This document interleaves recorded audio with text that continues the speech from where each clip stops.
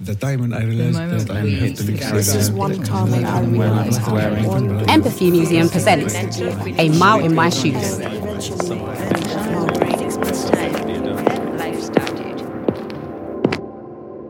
These shoes are plain black dolly shoes.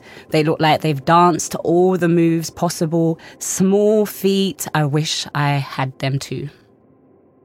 These shoes belong to Emilie. This is her story.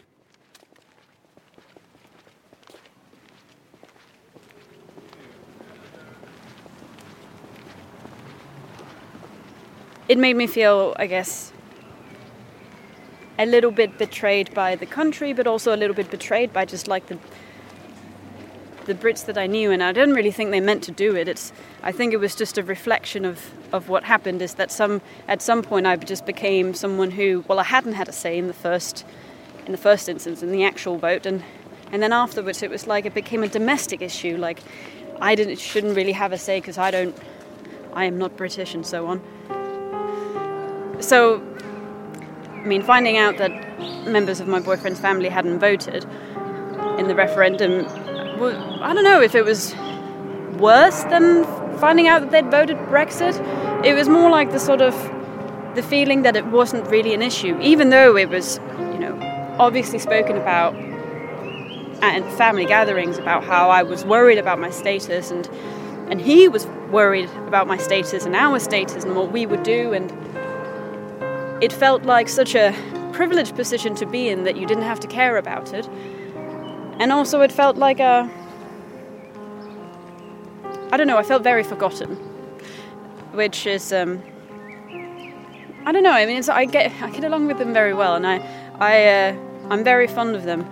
I just think sometimes even people that I'm fond of and have really good relationships with maybe don't realize just how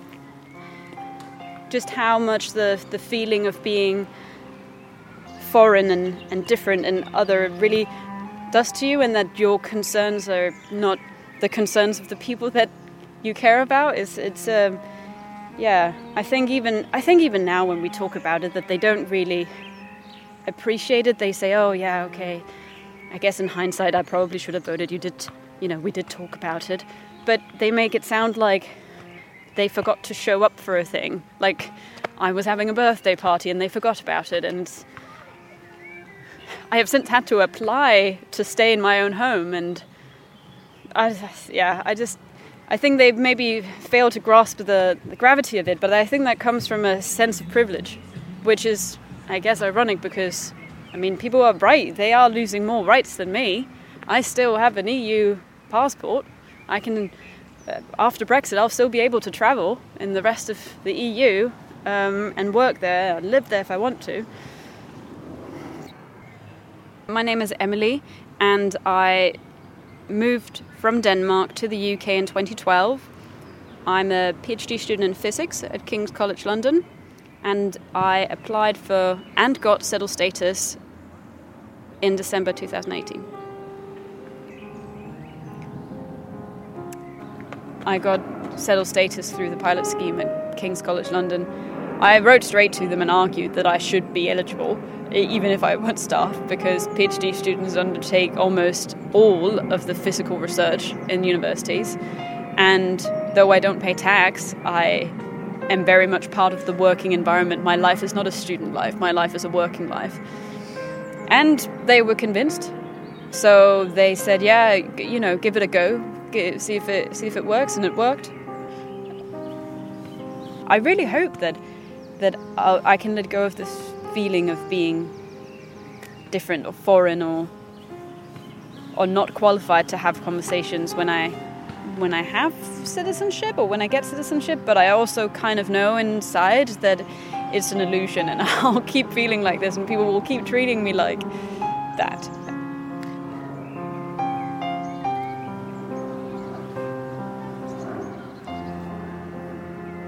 It started with us not being allowed to vote, right? I mean, it started very much from government side saying your opinion on this is irrelevant,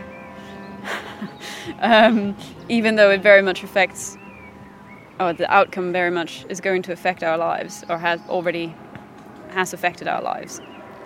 I can't vote anywhere, so I'm completely disenfranchised, which is frustrating as someone who's politically engaged and interested. So I'm really, really looking forward to having a vote again. That would be good. It was a really strange feeling. It took me sort of, I don't know, a couple of months to realise I no longer had any say in sort of the way we qualify being a citizen and being an active and engaged part of society and someone who contributes and everything. It's very much in the sort of, it's the people that pay tax and it's the people that vote, right? You know, to be an active citizen or an active resident even, you have to like go out and engage and vote. I mean, at King's it's very much true because I see it every day, but I know it to be true of many different departments, many different universities, that they wouldn't exist without immigration from the EU. My whole group, I mean, my group leader is German, I'm Danish, the other 2 PhD students are Spanish and Slovakian, I'm going to say it, and our postdoc is Czech. And that's it, right? There will be the occasional Brit, but the physics department at King's is completely dominated by Italians and Spanish people and French people. So yeah, I don't see how they're going to conduct research without us, if I'm going to be honest. And that's not just on the PhD level, that's also on professorial and lectureship level. The PhD students, especially experimental PhD students in science, are responsible for 80-90% of the research output.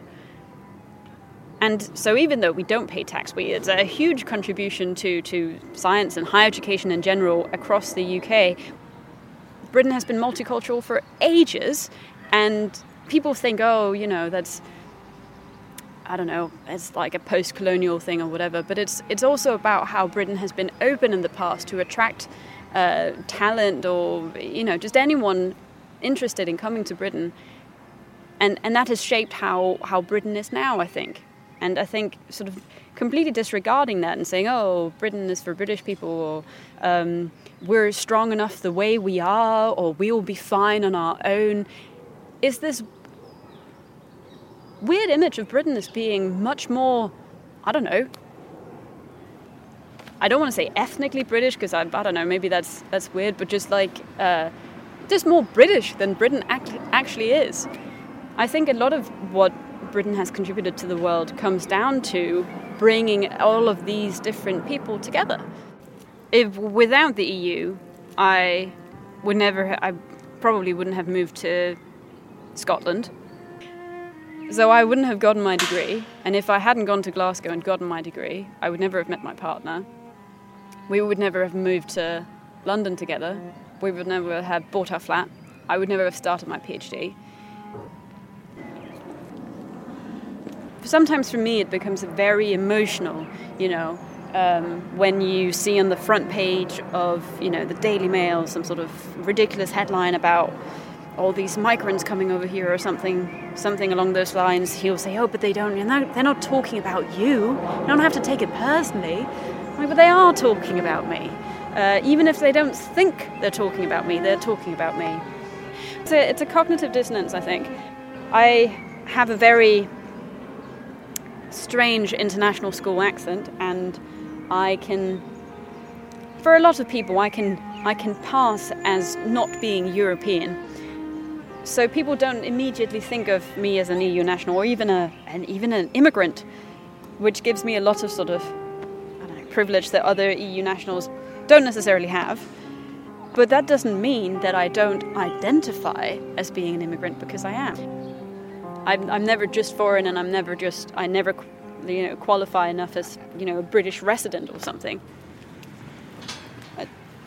I think it's a very classic immigrant feeling, having a foot in both camps, and especially also for children of immigrants to feel like they don't really belong one place or another because other people other them, especially if they look different, which I don't have as much. giving people the right to vote and giving people the right to voice an opinion about this only, based on them living there, it gives them a stake in where they live. And I think that's maybe the biggest source of me feeling not quite here, not quite belonging here. It's just the fact that I can have opinions about things, but I can't actually do anything about it. We are, this is going to sound almost paranoid, but we're under threat a lot of the time, and our way of living and our rights and all of these things are under more or less constant threat. And I think you have to keep being with it and keep thinking about it and keep engaging with it, which is also why I think I agreed to do this in the first place, right? Because I could just accept that the EU referendum came out in the way that I didn't particularly enjoy, and I can just sit back and be like, okay, well, I'm going to get my citizenship now, and just, this is what it is now. I'll, remember that Morgan is the one-day cricket captain and Root is the test match guy. Remember those sorts of things, and it will be fine. But I think you keep having to engage with, you have a responsibility to yourself and to other people to keep engaging with stuff. I think otherwise I'm going to be unhappy anyway. And I think other people in the past have felt the same. Really, really treasure your vote when you have it, because maybe someday, through no fault of your own, you will not have it anymore, and it's not easy to get it back.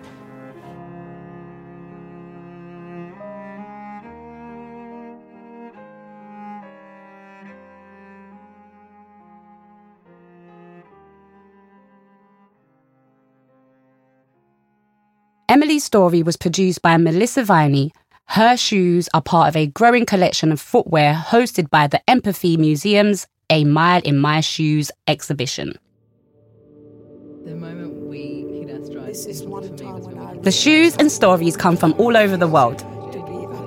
Follow us on Twitter, Facebook and Instagram to find out where we go next.